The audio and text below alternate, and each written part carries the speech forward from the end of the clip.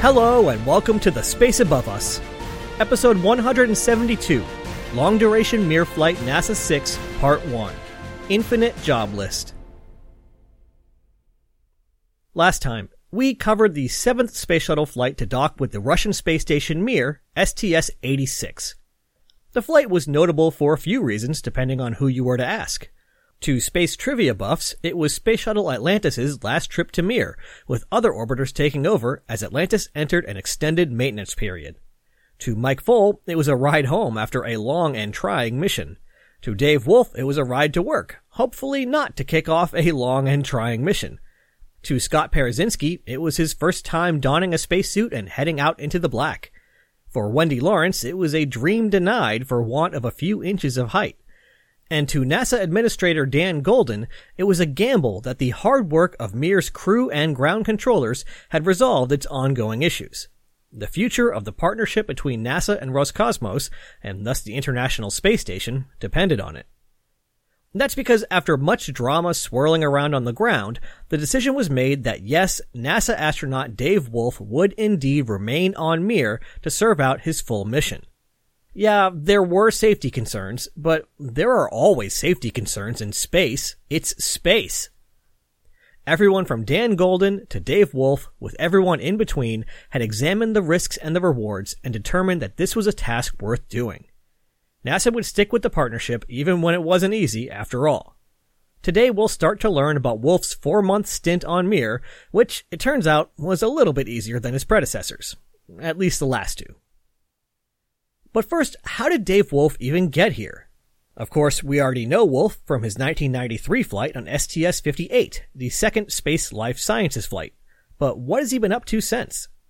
Well, at least part of what he's been up to has been living and working in Russia, training to become the final NASA astronaut to live on Mir. The plan was that Wolf would fly after Wendy Lawrence's upcoming stint and would likely launch sometime in January of 1998, becoming the last astronaut to live on Mir. Of course, he was also technically Wendy Lawrence's backup, theoretically ready to swap places and fly in her stead, but crew swaps like that are exceedingly rare, so it's not like, oh, he is replacing Wendy Lawrence. That changes things. So it was that while hard at work in Star City, keeping an eye on his expected launch date in around 6 months, Wolf sat down for a discussion with fellow astronaut and manager of the Shuttle Mir program, Frank Culbertson. Wolf had been intending to ask Culbertson if there might be a chance for him to squeeze in some Russian EVA training during the upcoming 6 months. Instead, Culbertson asked how Wolf would feel about heading to space in a little over 1 month. Wolf, of course, immediately accepted and was thrown into the metaphorical pressure cooker as he rushed to finish his training. But that metaphorical pressure cooker was actually a little bit literal, with Wolf's body run through a gauntlet of unusual atmospheric pressures. I'll explain. The reason that Wendy Lawrence could no longer stay on Mir was that she was too short for the Russian spacesuit. Previously, there was no need for her to wear one, but after the Progress collision, it was deemed necessary that all long-term Mir crew members be able to perform a spacewalk. So while Wolf did get his wish of undergoing Russian EVA training, he got a version where they squeezed about 6 months of work into about 3 weeks. Almost every day, Wolf was in the Russian neutral buoyancy pool, learning how to operate safely in space using the Orlan suit. The compressed timeline was possible because he had already undergone NASA's EVA training, which allowed him to only focus on the differences between the two spacesuit systems. But it was still a grueling and physically demanding schedule. When he wasn't in the bottom of the EVA training pool or studying like crazy for his exams, Wolf was in an airplane doing training in weightlessness, or even in vacuum chambers trying on an Orlan suit in an actual vacuum. All of these rapid and extreme changes in pressure were a cause for concern from his flight surgeon, Chris Flynn, as he relayed in an oral history interview. Flynn's job as Wolf's flight surgeon was to keep the astronaut healthy, both physically and mentally, such that he would be able to best accomplish his mission.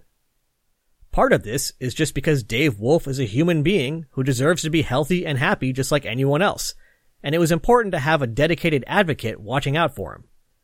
But another part of this was that at this point, Wolf was a valuable national asset. A lot of time and money had been invested in Wolf's training, and a lot of time and money would be squandered if he were to be injured and unable to fly on Mir. So Flynn kept a very close eye on his training. In yet another example of the culture clash between Americans and Russians in Star City, Flynn ruffled some feathers by insisting that he be allowed to see the diving charts being used while training in the pool and the depressurization rate used in flight and vacuum chamber testing. These charts combined the pressures that Wolf was exposed to and the durations he was exposed to them, and calculated the amount of time needed to depressurize or repressurize. Wild swings between the raised pressure of the pool and the lowered pressure in the plane and vacuum chamber could lead to Wolf getting the bends, a painful and dangerous condition where nitrogen that had been forced into his blood by high pressures would begin to form bubbles in lower pressures. So Flynn had a pretty valid concern. But from the point of view of the Russians, they were somewhat appalled by this young doctor seemingly hassling and double-guessing the Russian leaders in the field, men who had been around since the Gagarin days. But just as NASA had to simply accept that sometimes Russia did things differently, Russia had to reciprocate. And after working through the language barrier, they begrudgingly involved Flynn more in the process, tweaking the procedure to be less demanding on Wolf's body. Teamwork. Compromise. The good stuff. Wolf made it through his pressure gauntlet intact, blasted through his accelerated training, flew back to the United States, cleverly placed some meetings and travel on his schedule that may or may not have actually existed in order to carve out a few days for himself to have a breather and enjoy Earth, and before he knew it, he was on Mir. As we've established, a critical part of every long-duration stay in space is the handover. John Blaha had shown Jerry Linenger how life on Mir actually worked. Linenger showed Mike Foale, and now Foale was showing Dave Wolf. Asked about Foale's advice during the handover, Wolf said, quote, "Well, handovers are very important. He had a lot of good advice. He showed me how to work the toilet properly, along with a myriad of critical information." Always good to start with the toilet. But Foale also passed along some less obvious advice, including the importance of attending the communications passes. Since the Mir program preferred to rely on ground stations located within Russia, comm passes were typically around 10 minutes long and would happen around once every rev, or every 90 minutes. Foale stressed that Wolf should prioritize attending these meetings, since it helped to integrate with the crew and the ground support teams, even if that was sometimes a challenge because it might interrupt long-running experiments.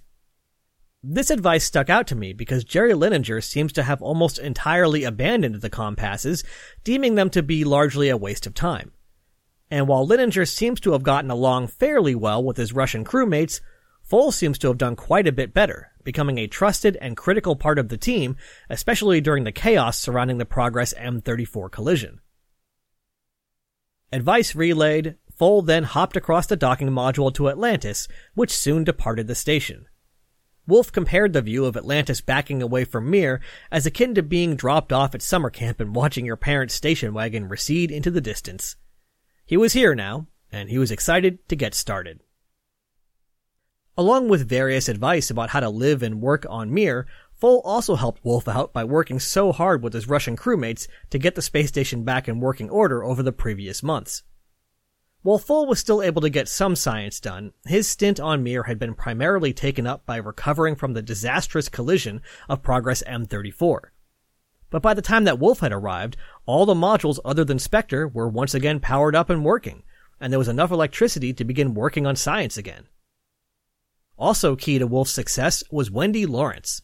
As Wolf himself went out of his way to mention, Lawrence's contributions early in the mission were critical. Since up until very recently she had been the prime crew member for this flight, she knew the experiments inside and out. While Atlantis was still docked, she had worked to get all of the experiments set up and started, ensuring that Wolf could start with productive science right off the bat. So while Lawrence would be heading back with Atlantis, she was still an essential part of the NASA-6 mission. As always, there were a variety of experiments in a variety of fields being performed with a variety of involvement levels by Wolf. The easy ones were the long-duration passive experiments, material samples on the exterior of Mir, radiation sensors inside the station, closed-up dewars of protein slurries that were gradually becoming crystals, and so on. There were also experiments on Wolf himself, examining how the months of time and weightlessness were affecting the astronaut's body. And there were also more refined crystal experiments, taking advantage of the vibration isolation mount that we've seen fly on the shuttle on previous episodes. Sensitive accelerometers on the mount would detect minute vibrations in the space station from stuff like onboard systems or crew members running on the treadmill. The mount's controller would then react to those vibrations, using precise motors to physically adjust the mount, leaving the environment inside undisturbed. The result was that the station essentially vibrated around the crystal. But Wolf's favorite experiment was one that took advantage of the microgravity environment to build 3D tissue cultures. Though he may have been a little biased since he invented it. Yes, before he was an astronaut, Dave Wolf was a medical doctor and NASA researcher. And among other things, for years he was the head of this space-bound tissue culture experiment. It was just kind of a weird stroke of luck that nearly 10 years later, both he and the experiment actually flew, and somehow flew at the same time on the same mission. I mean, this wasn't even supposed to be his mission. I'm no expert on this, so if any biology-minded listeners would like to confirm or refute this, please send me an email. But on Earth, when scientists grow tissue samples of different types of cells, they would grow them on a flat petri dish, essentially in 2 dimensions. But that's not typically how living creatures work. I don't know about you, but I'm pretty 3D. But how do you grow cells in a 3D structure when hampered by gravity? Well, the answer is that you remove gravity from the picture. Over the course of NASA-6 and NASA-7, the experiment grew samples of breast cancer cells, nerve tissue, kidney tissue, and lymphocytes, all taking advantage of the weightless environment to grow the tissues in 3 dimensions, just like they would be found in the body. It was unique and important research that could only be done in space, and Wolf was the perfect guy to be operating it. Of course, science was only part of the picture. Yes, NASA was pouring a lot of resources into the Shuttle Mir program, in part for the scientific return from the various experiments being flown on board Mir, but also for the more intangible goal of learning to better work with their Russian partners. The ISS was going to be a difficult and expensive undertaking. The more that could be done to ensure the success between the American and Russian crew members, the better. Part of this was accepting and embracing cultural differences. As one example, Russia had very different approaches to handling day-to-day problems. Astronauts were encouraged to speak up early and often, pointing out potential issues as they came up and easily involving crewmates and the ground. It would be a faux pas not to point out the problems. With the cosmonauts, it was different. Pointing out a problem might be met with silence or disdain. Russian crewmates also had less of an air of politeness and teamwork, at least in the ways that Americans are used to. Wolf quickly learned to expect to be treated harshly and firmly. For the Russians, if you're on Mir, you're a professional, you have a job to do, and you don't need to be coddled. And actually, Wolf pointed out that not only did he come to expect this treatment, he preferred it. It showed that he was being treated as a fellow crewmate, and not being patronized as some pampered outsider who couldn't handle real work. The Russians also weren't likely to thank you or encourage you for doing something that was considered a basic part of your job. If it was required of you, why thank you for it? So, if you actually got a pat on the back from a Russian crewmate, you know he really meant it. We'll talk about this spacewalk in more detail in part 2 of this episode, but after Commander Solovyev and Wolf came back inside from an EVA, Solovyev told Wolf, "Good job," and Wolf considered it a high point of the mission. Like Full before him, Wolf was eager to be an accepted member of the crew. Something that a lot of these NASA Mir astronauts seemed to dread was the idea of being treated like a guest at a resort instead of a comrade in the trenches. As such, after observing Pavel Vinogradov spend 5 or 6 hours sopping up condensed water using rags, Dave Wolf swooped in and told him that he never needed to worry about it again, because he was going to handle it. Wolf said that Vinogradov had more important things to do, like continuing to repair the station. But also, just like Full, Wolf didn't fully appreciate what he had just signed up for. From that moment onwards, for 4 to 8 hours, nearly every single day, Wolf would float over to the Gavant 2 module, slip behind a particular wall panel, and squeeze his body in among the equipment and cabling until he reached his destination, the Electron Oxygen Generating System, buzzing with electricity. Once he was there, he would begin sopping up blobs of frigid water that were typically the size of a grapefruit or a bowling ball, but could sometimes reach the size of beach balls.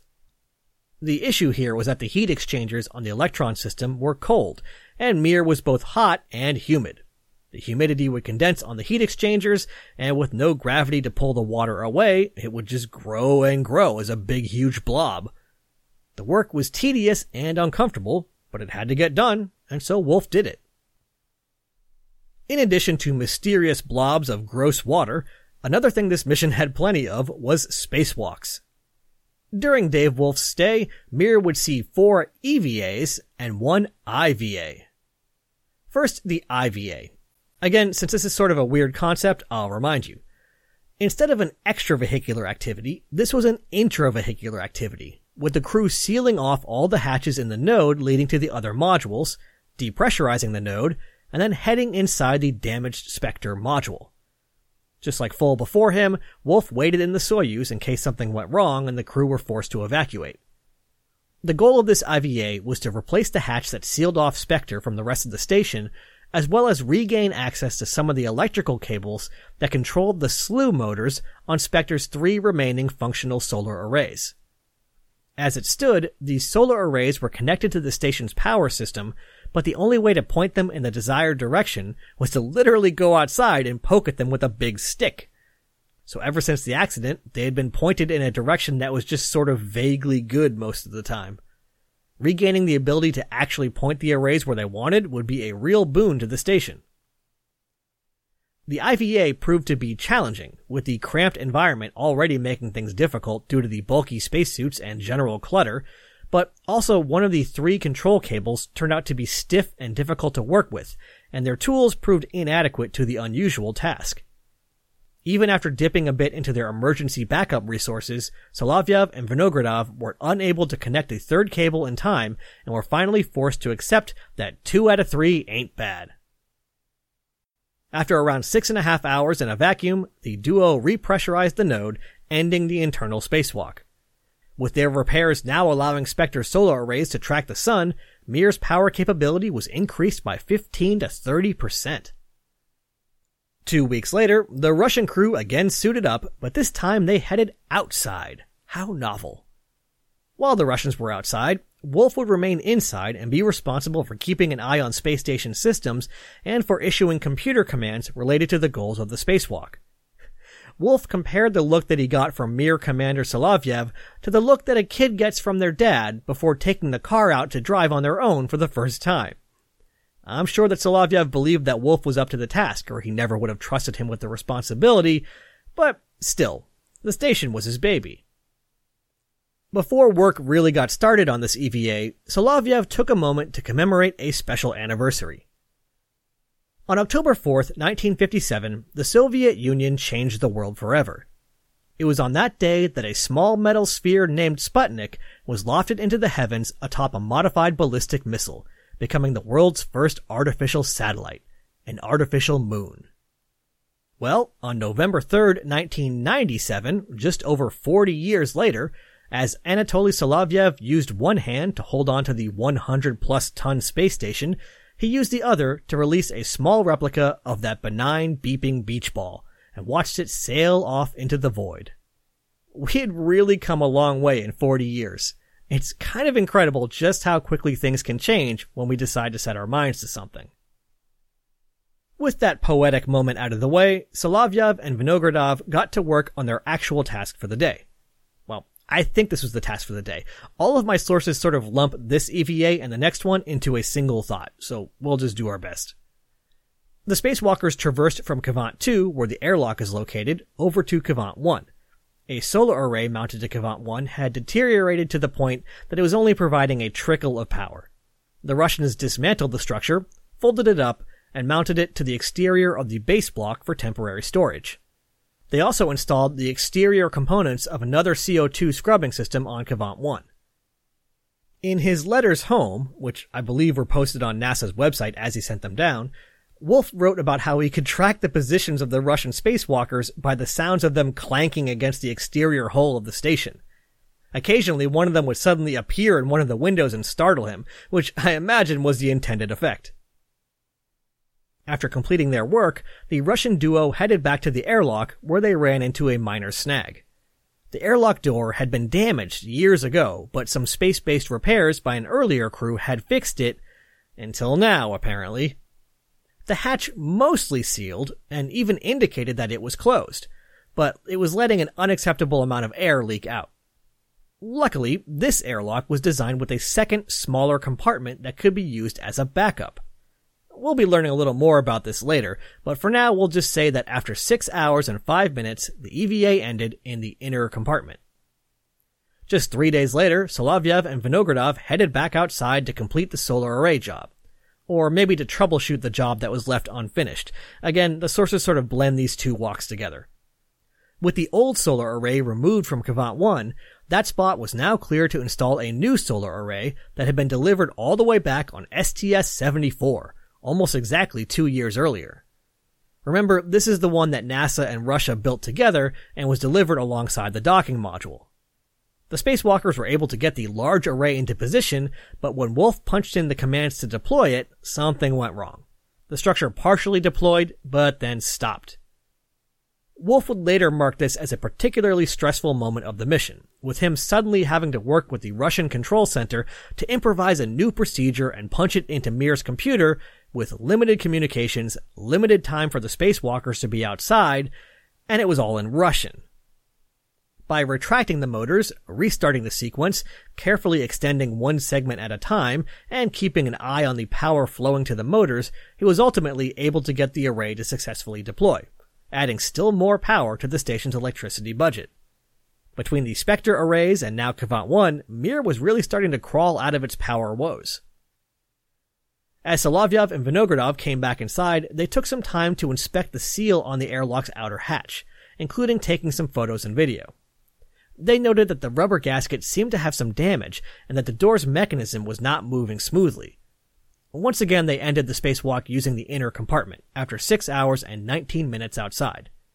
Once back inside the station, the three-man crew were delighted that they had overcome the problem with the new solar array and celebrated with high fives, which of course sent them all tumbling backwards.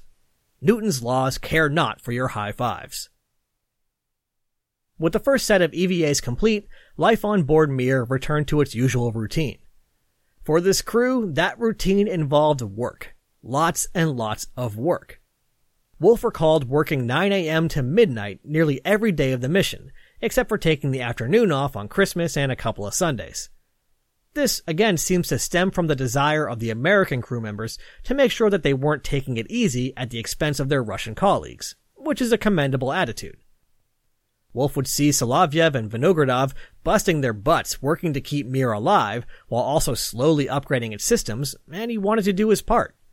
So despite putting in 8 or 9 hours a day on his science tasks, he also did what he could to help with the overall station.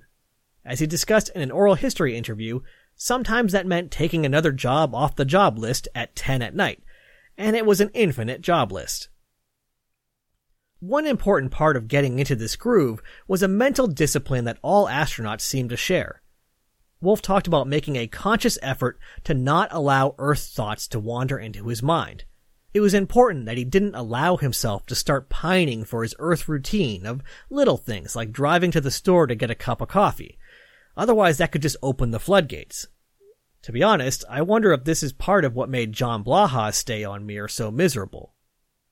But at the same time, while it was important to live in the moment and be a resident of space, that connection to Earth was crucial. Wolf maintained relationships with his friends and family via email, even expanding his circle of pen pals to include friends that he had lost touch with a bit. So, to his surprise, while training and the mission itself had been a strain on his relationships, it also helped others flourish. In a further connection to Earth, Wolf became the first American to vote from space. John Blaha had run into this issue on his flight, so election officials worked with NASA to come up with an email-based system for the most absentee of ballots. Wolf said how the act of voting showed how space was becoming a place to live, so unlike a short shuttle flight, you actually had to pay attention to life on the ground. He also found himself unusually affected by movies. Something about seeing people on Earth interacting with Earth things had a surprising impact on him, far more so than the same movies when viewed on the ground. And as the days ticked by, Wolf also joined a small group of only 4 other Americans who had rung in the new year from orbit. If you want to guess the others on your own, you've got about 5 seconds to frantically pause the podcast before I reveal that the others were John Blaha, of course, just the previous year, but also the crew of Skylab 4, Jerry Carr, Ed Gibson, and Bill Pogue, who celebrated the start of 1974. All in all, Wolf's mission was clearly going quite a bit more smoothly than those of Full and Linenger. Science was getting done, nothing was crashing into stuff, nothing was on fire, and Wolf was in a good groove mentally.